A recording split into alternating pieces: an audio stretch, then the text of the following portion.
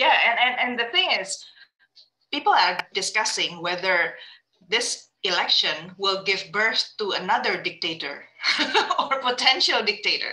I think that's the burning question here, Aris. Right, right.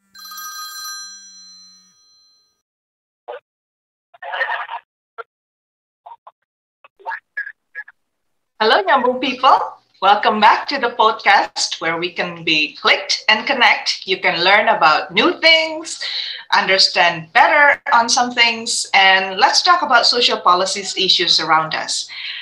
Today, I'm going to get you clicked with the 2022 Philippine election.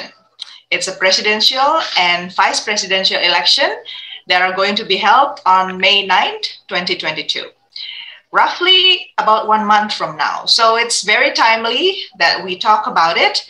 It has been drawing lots of opinions because of some controversies representing some of the different political figures.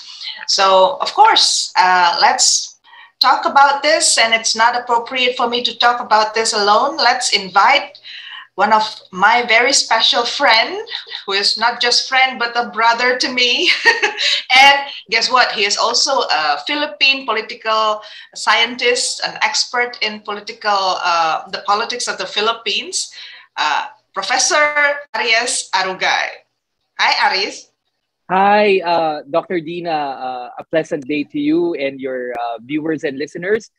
It's a pleasure to converse with you with our upcoming elections, which is the political temperature here in Manila and throughout the country is getting hotter and hotter, as hot as our summer. In the Philippines, so when you say really hot, like, and the Filipinos say it's hot, it must be really hot. Indeed, indeed. Hot and sticky. So Right. maybe before we start, you should introduce your Instagram or Facebook, your Sosmed, so people can also follow you, Aris. Sure.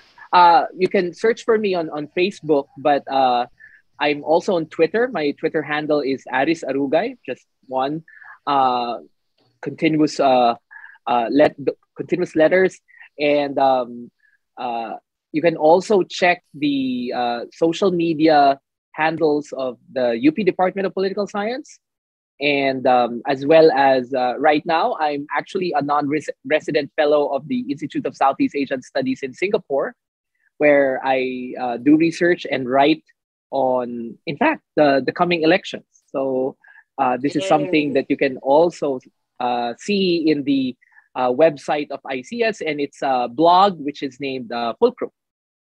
Okay, excellent. As I said, he's already like a brother to me. We've known each other for decades. Indeed, you're right. But it makes me feel old, but I don't feel it. No. We Not look at great. all. And mutual admiration society here, my sister. So Arias mentioned that he is part of the UP. UP is University of Philippines, Mhm. located in Quezon City, Diliman, Quezon City, Philippines, where he's now a professor. I admire you for that. Because he's younger than me, but I don't know what he does, or he eats so many papers. uh, we're going to talk about that part later, in the second segment. But for this part, we are talking more into the Filipino politics, yeah? So before I start, let me thank our subscribers. I welcome also the new subscribers and our loyal listeners for supporting us, liking the video, commenting, and giving me ideas on what's next should be discussed. And of course, by sharing this video to your community, we are also raising more awareness about social political issues around us. So I would love to hear your inputs. So please submit your thoughts. It will be a joy for me. So let's start the discussion. Um, Arias, when it comes to this upcoming election on May 9th, can you please explain what's the difference between these upcoming elections and the previous ones that Philippines had? What should we know Right. about this election? Right. Okay.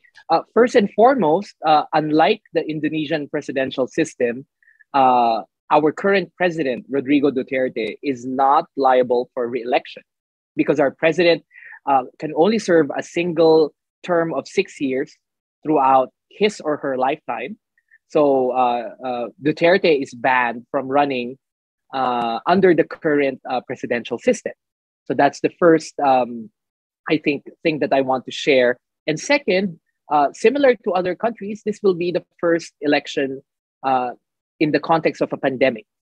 And therefore, just like in any other countries, we're anticipating some impact, although not very large, because at present, the pandemic situation in the Philippines is not so bad. Uh, at the moment, we are getting around maybe just 500 to 600 cases a day, and we are in the most lax alert level or restriction. And it seems like it's back to normal, with the exception that people are just wearing masks.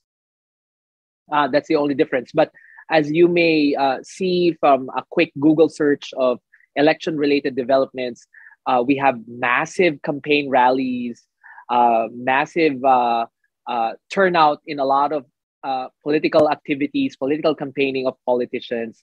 And things will pick up in the coming weeks. You mentioned it's almost a little more than a month before the elections. The third is that I think this election is getting the interest of a lot of people outside because, you know, historically Filipinos are always interested in elections. We love elections. I mean, we're the oldest country in Asia that adopted democracy and has had the most experience with elections. I think we've had elections, direct elections, for more than 100 years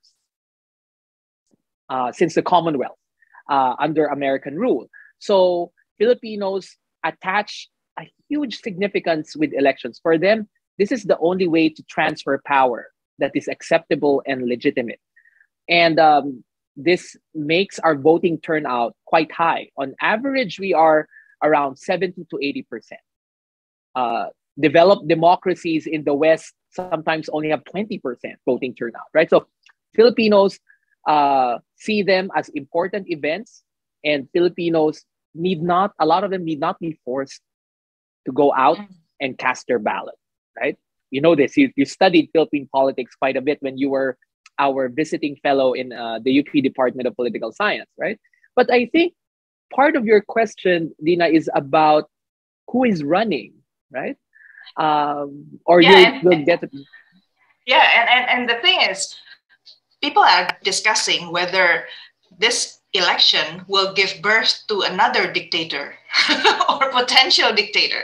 I think that's the burning question here, Right, Aris. right.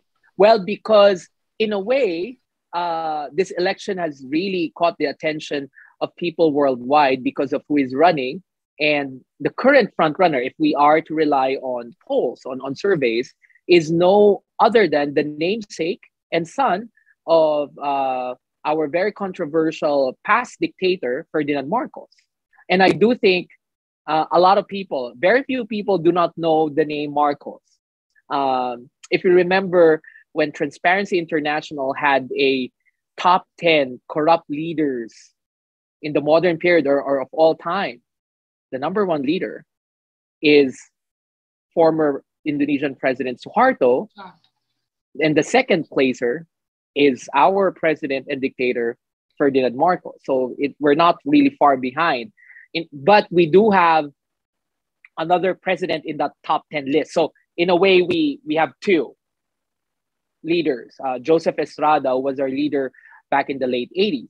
But going back to the Marcoses, it's quite unimaginable for some that you would have the son of Marcos running for president. And not only that, but seems to have a strong shot at winning. Because if we rely on the surveys, now there's a debate whether to believe the surveys because a lot of people don't think that his numbers are that high. He's currently polling, some surveys put him around 51%, Right. which is a majority. But a more controversial survey actually puts him, the last month survey of Pulse Asia, puts him at 60%. And then the second placer, who is the current vice president, Leni Robredo, a female, and I would say the most maligned and criticized opposition figure under the Duterte administration, is only polling around 15 to a high of 19%. So there's this big margin, right? But one thing that I want for your Indonesian listeners to understand is that we have a different system. I know that in Indonesia, there's a process for one to become a presidential candidate. Right. Right? You need to be nominated by a party that is able to surpass a certain threshold in the parliamentary elections.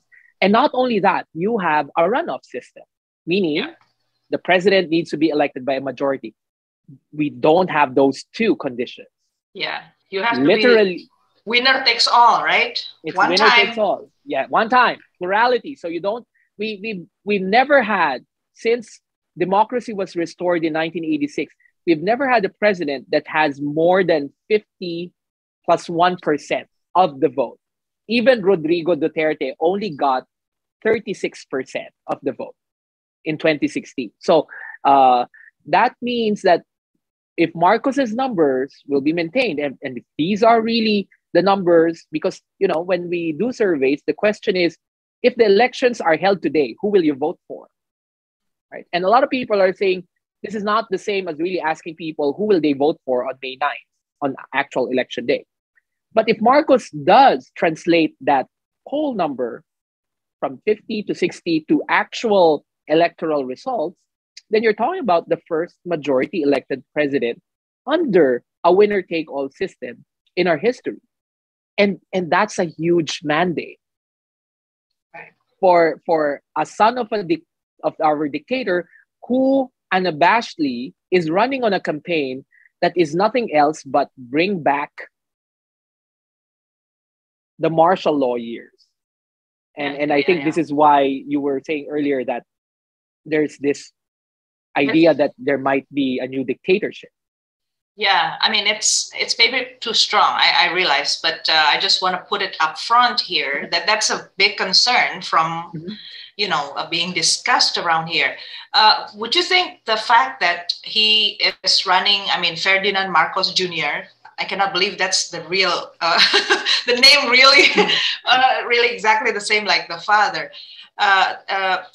Is it because Ferdinand Marcos Jr. or Bong Bong is actually running with the daughter of current president? Is that what makes him popular? Right. So you're correct. The vice presidential candidate, the tandem of Marcos is with President Duterte's daughter. And during the nomination process, meaning the last day wherein people can file their candidacy for those top two positions, Sara Duterte, in fact, didn't apply to be a vice presidential candidate. And she said that she's not interested in any national position. But this is a copy of what President Duterte did in 2016. Duterte, the father, didn't really actually declare that he's going to run until the last possible day it's allowed. He actually was a substitute for someone who filed in October of 2015, and then only in December 2015, with almost 5 months before the elections, was there an exchange with Duterte. Sara Duterte did the exact same thing, but for the vice presidency. And why do I say that? How do I respond when you ask whether Marcos's numbers is affected by Sara Duterte's popularity? Definitely, because we had surveys before, the earlier surveys, maybe September of last year, wherein Sara Duterte was still in the running for president, So you have Marcos's numbers and Sara Duterte's numbers, and Sara Duterte's numbers are actually higher than Marcos's numbers. So when Marcos was able to successfully convince, this is the theory, he convinced Sara Duterte to run not for president, but for vice president and be his running mate, that somehow ensured that Marcos will inherit the support of Sara Duterte. So you're basically talking about the alliance of two presidential offspring, right? Yes. And not only just any other ordinary presidents, but these are presidents that have outright authoritarian tendencies. Two strong men, right? Marcos and Duterte, and I think that's part of their appeal. And I think you understand this in Indonesia as well. Authoritarian nostalgia for the Marcoses, and we can delve about it, what social media's role is and disinformation. But I just want to say that, in fact, historically, this is not the first time that an offspring of a president is trying to be president. Because before Duterte was president, we have Aquino, who's the son of Cory Aquino. Yes. And before Aquino, we have Gloria Macapagal Arroyo, who was the daughter of President Macapagal, the president before Marcos's martial law. So it's quite normal. And this is because, I don't know if that is also the term you use in Indonesian politics, but because in the Philippines, we don't have parties. Our parties are just alliances of political dynasties. And it's actually political families that dictate politics more than parties. I think that's important for anybody studying Philippines politics. You need to read those literature in order to understand why people say political parties doesn't matter, because it keeps changing, but you need to pay attention to the figures. Now, maybe let's move to the point or this question whether people are actually enthusiastic about it.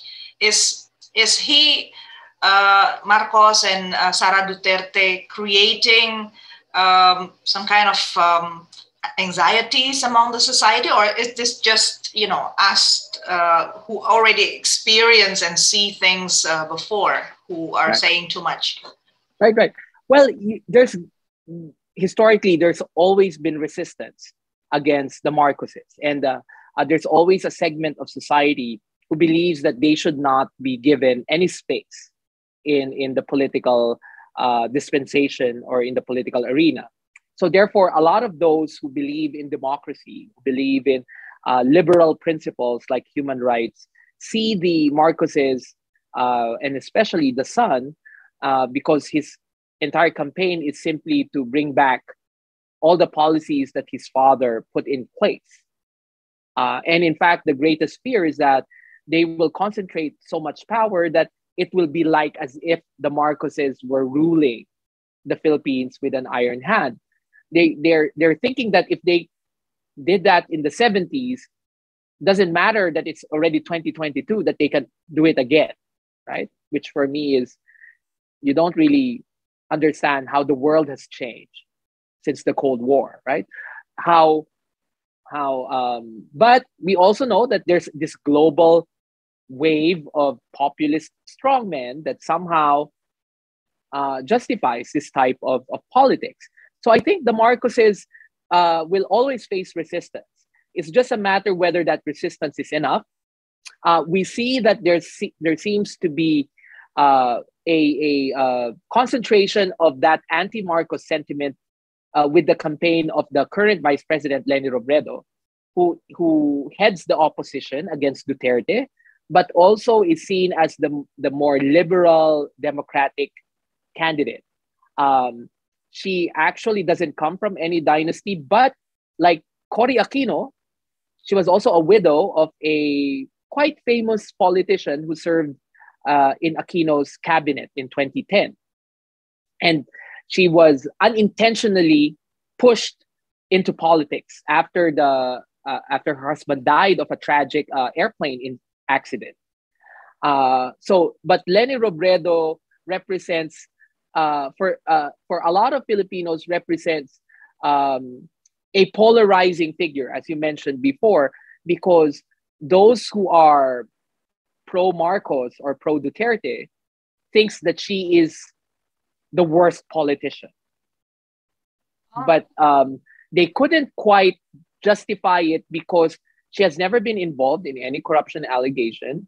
She has actually rendered public service at the height of the pandemic when Marcos Jr. was nowhere to be seen. And the only COVID thing he was able to do is to actually acquire COVID, right?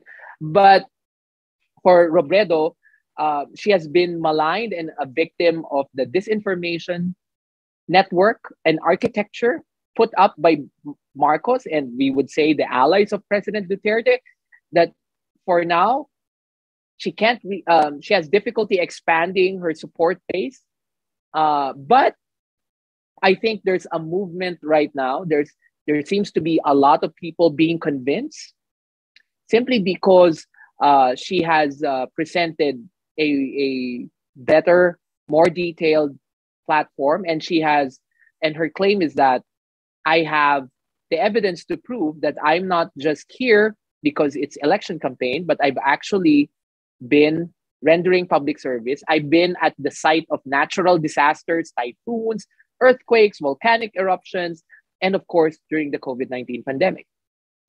But thank you for bringing the attention to the other candidates, not just Marcos and Sara, but also Leni Robredo. I understand there are also other candidates, right? Of course. Variety of backgrounds, from mayor to senators, boxers. Right. So tell us about the rest, and why aren't they as popular in the polls? Right. So let's remember that because we don't have that nomination process and runoff system, then our entry to becoming a presidential candidate is a bit more open than in Indonesia.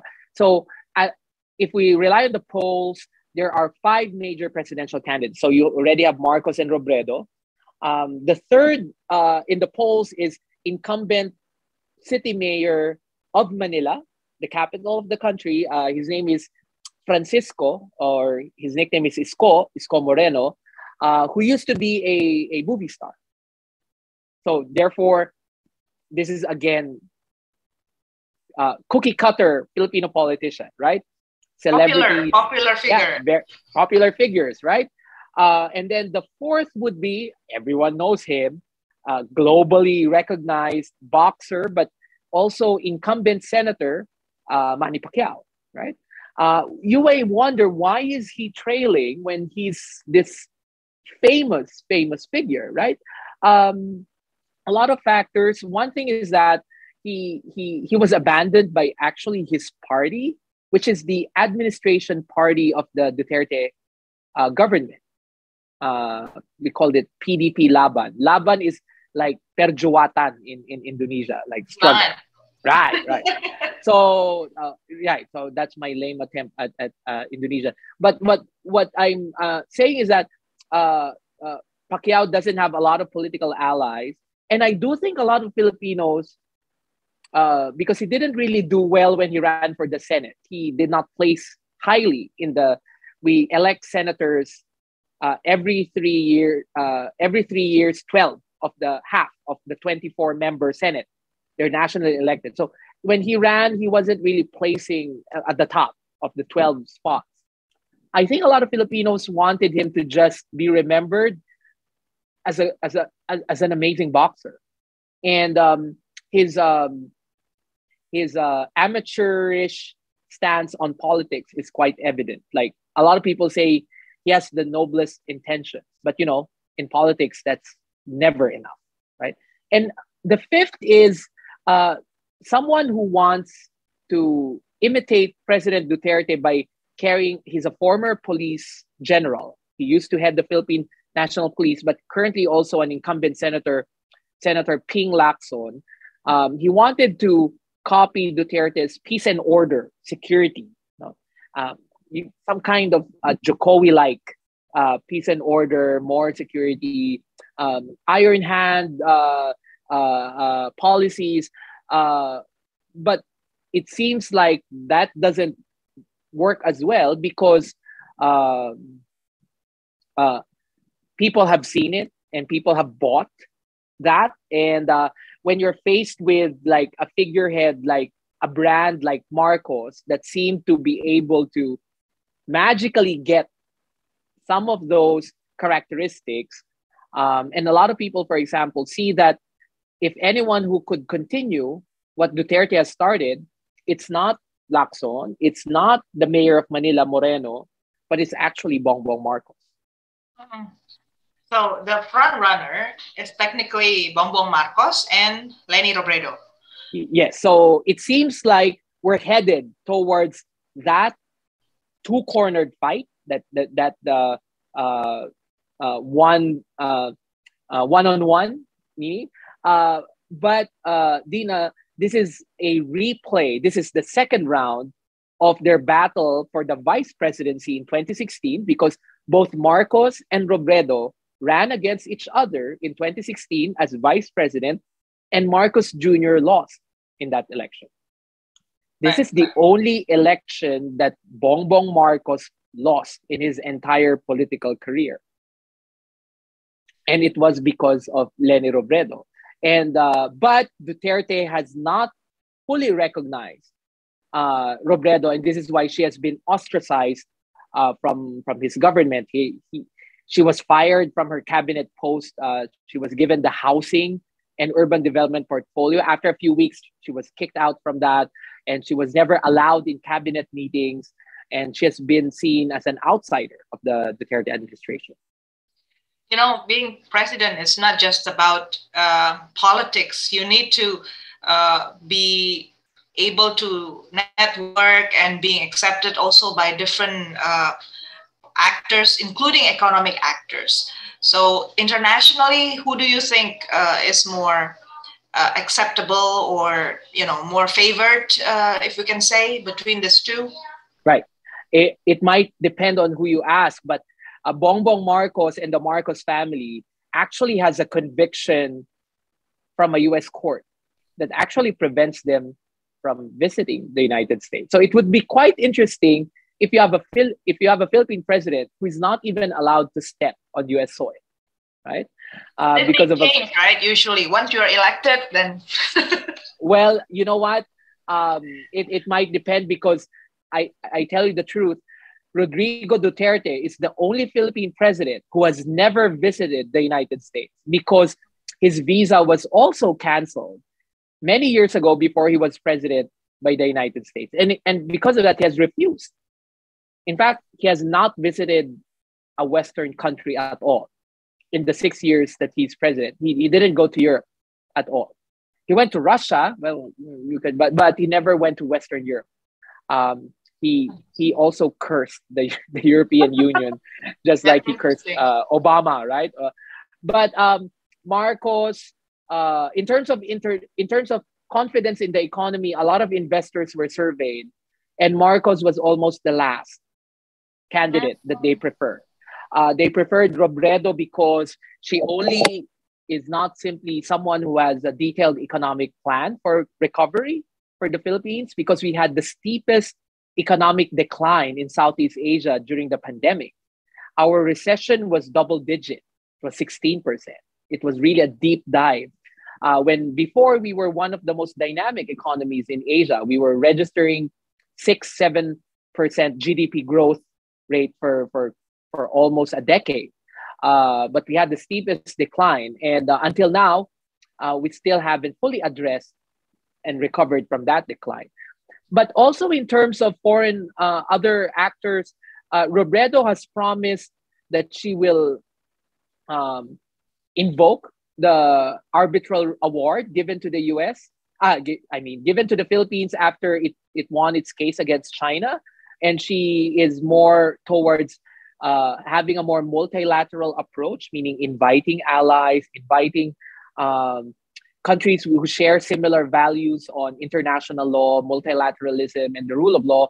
Bongbong Marcos, on the other hand, what has said that he would rather engage China in a bilateral diplomatic manner.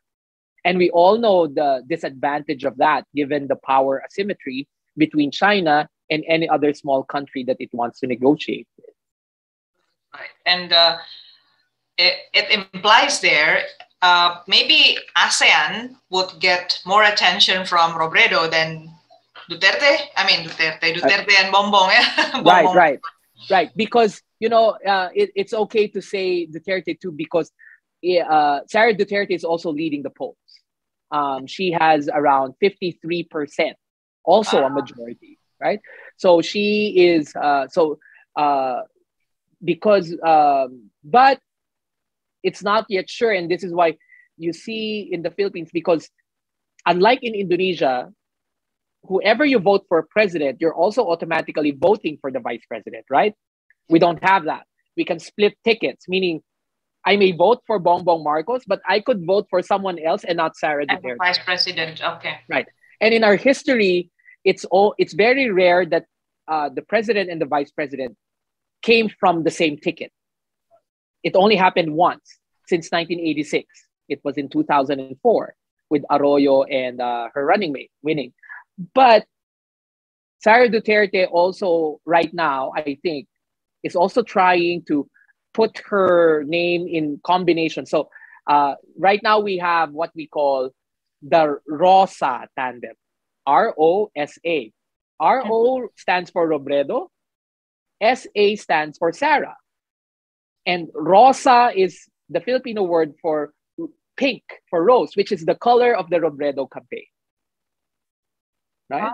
So in other words, Sara Duterte might be playing this game wherein she is trying, she might be, it's harsh to call it betrayal. Is she betraying Marcos? But because our system allows it, she's very much open to being paired with other presidential candidates.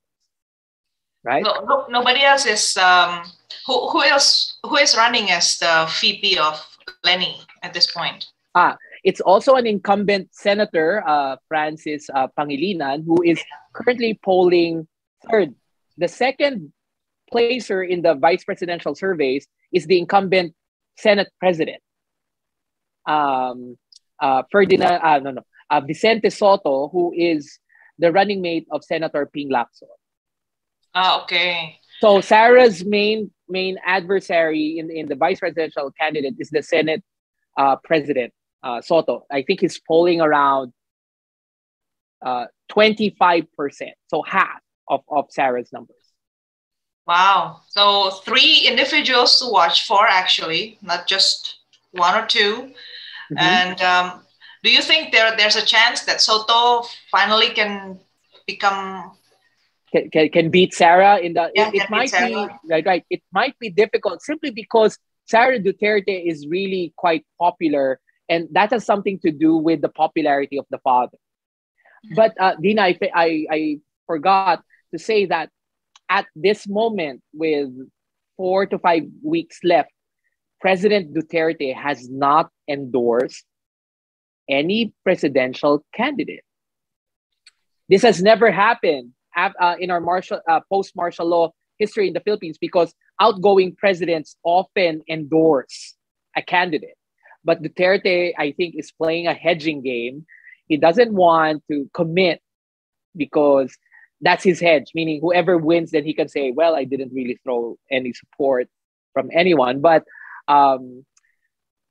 it would be easier for him to just endorse Marcos, right? Given that Marcos is running with his daughter.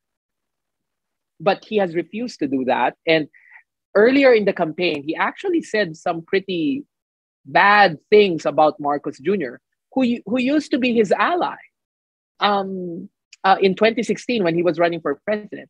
And this might shock your listeners, but among the things he said is that Marcos is a spoiled brat. Marcos is weak, a weak leader.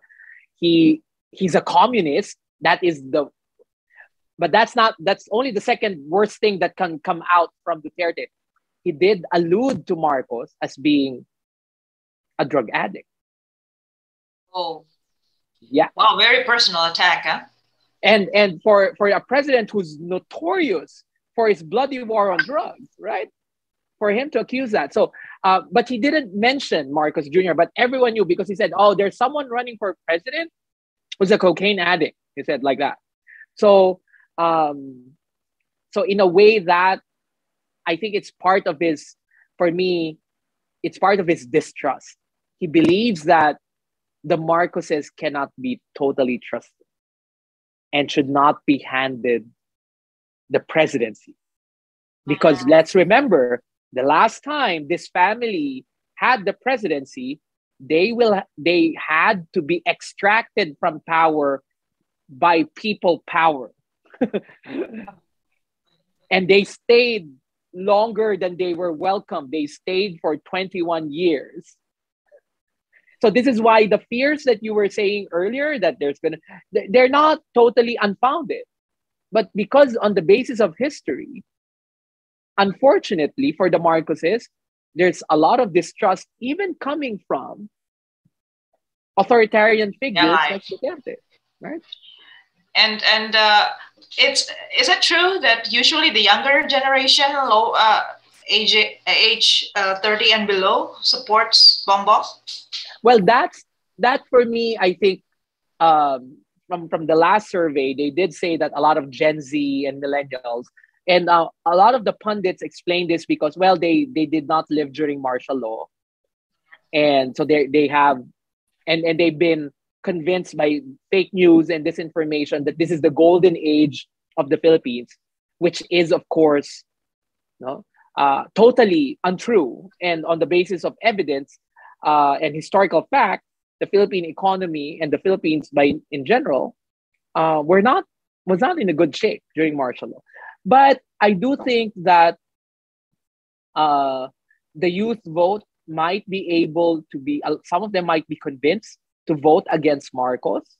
And because, there's one thing that I also failed to mention, that Marcos Jr. has refused to even debate, to go on TV and debate with the other candidates. He has refused. He said that the journalists are biased, or I'm busy, or I would rather talk to the people directly rather than engage in debates. And this has something to do with the way that he was ganged up by the other candidates when he was running for vice president in 2016.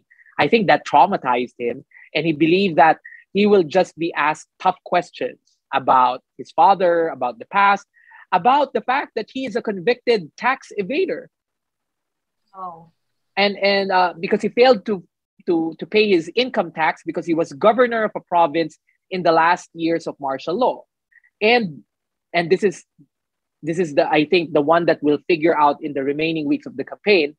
Our Internal Revenue Agency, the one that the Bureau of Internal Revenue, the one that collects taxes, has actually made public a letter they sent to the Marcoses that they owe the government estate taxes amounting to, don't hold your breath, $4 billion US. Wow. That's a lot of money, right? So that's like around a slap on the face. Yes, that's 203 billion pesos. So now all the other presidential candidates have been using it in their campaigns, pressuring Marcos to recognize this and to pay up, especially because of the pandemic, because the debt of the Philippines, foreign and domestic debt, are of the highest. And Duterte has been saying, we have no money, we spend it all on vaccines and on the pandemic response. So now there's more pressure for the Marcoses to pay up. But here's the catch. Every court ruling asking the Marcoses to pay up in the US, in Switzerland, in the Philippines, the Marcoses has never paid. They refuse because they refuse to acknowledge court rulings. Because I think if they acknowledge one, they will have to acknowledge the rest, right? And the fear is that if he becomes president, that will all be erased. Yeah. Wow. There are new things that you learn beyond what the media is telling you. So Maybe my last question in this segment is, what can other democracies learn from the Philippines facing this 2022 election, Aris? Right, right, right. I can think of at least three. No?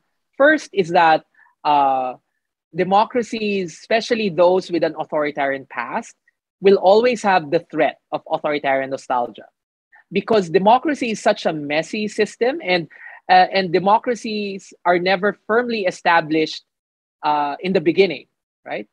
You know this in Indonesia and in the Philippines. We've been striving to better our democracy for almost more than 3 decades now, but we still haven't gotten to it because the struggle is real and it will be protracted. So the threat of the comeback of authoritarians must be uh, expected and anticipated. And I do think in Indonesia, you know what I'm talking about, because I think in your next electoral cycle, he may not be the son, but he's the son-in-law, right? And it's almost like we're on the same page. Uh, the second is the role of disinformation and fake news. That this is a real threat to democracies, and I think this is a malady, a bad side of politics that we are seeing everywhere, that has allowed social media platforms not to be regulated and to just freely conduct their business, because they don't really care about what happens to the countries that they're allowed to operate. All they care about is profit, right? So unless countries do something about it, social media will destroy the integrity of facts. And if facts are destroyed, then truth is destroyed. And then you can make up any kind of truth that you want. Finally, I think that what happens to the Philippines in terms of elections will have repercussions outside the Philippines. If a Marcos is put in place, that will have an impact in ASEAN, that will have an impact in Southeast Asia, that will matter because remember, when Rodrigo Duterte was elected in 2016, nobody thought that he could be quite an important figure in this strategic competition between the US and China. If we elected a president that was more willing to face China head to head, then the region would have been different, right? If we have a president that allowed more US presence or more presence of Western allies or other allies that will uphold international law and other principles, we might have a less aggressive, less powerful China than we have right now. So what I'm saying is that elections are not only domestic exercises that have domestic consequences. And I do believe that your upcoming elections will surely have an impact also in my country's foreign policy, in the policies of ASEAN, and basically in our regional strategic environment. That's a strong closing, which I think should bring us all reflecting that the current situation globally, the competition between the major powers, should be part of our reflection. Every time we do the election, vote for someone, not only we have to remember the history and not to repeat the bad mistakes that we have had in our country, but beware, yeah? Whoever we choose, they must decide for the fate of not only the country, but the region. Definitely. Because, right, in ASEAN, we are not standing alone. We have other countries to bring together on.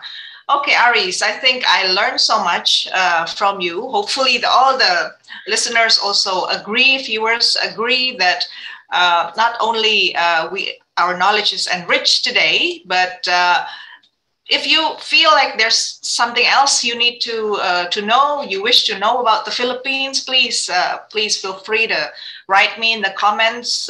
You can write in Bahasa Indonesia as well. Feel free. And I can only thank you so much, Aris, for sharing with me your experience and knowledge about the Philippines politics.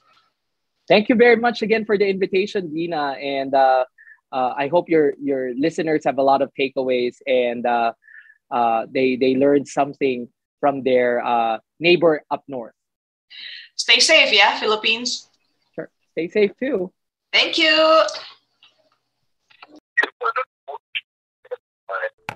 Thank you so much for your support once again. Our podcast is available at YouTube and Spotify at Nyambung with Dina Praptora Harja. Make sure to send us your questions or your thoughts through YouTube comment section. And if you enjoy the episode, don't forget to like, share the link to your community, and subscribe so you make sure you don't miss our contents because we post every week.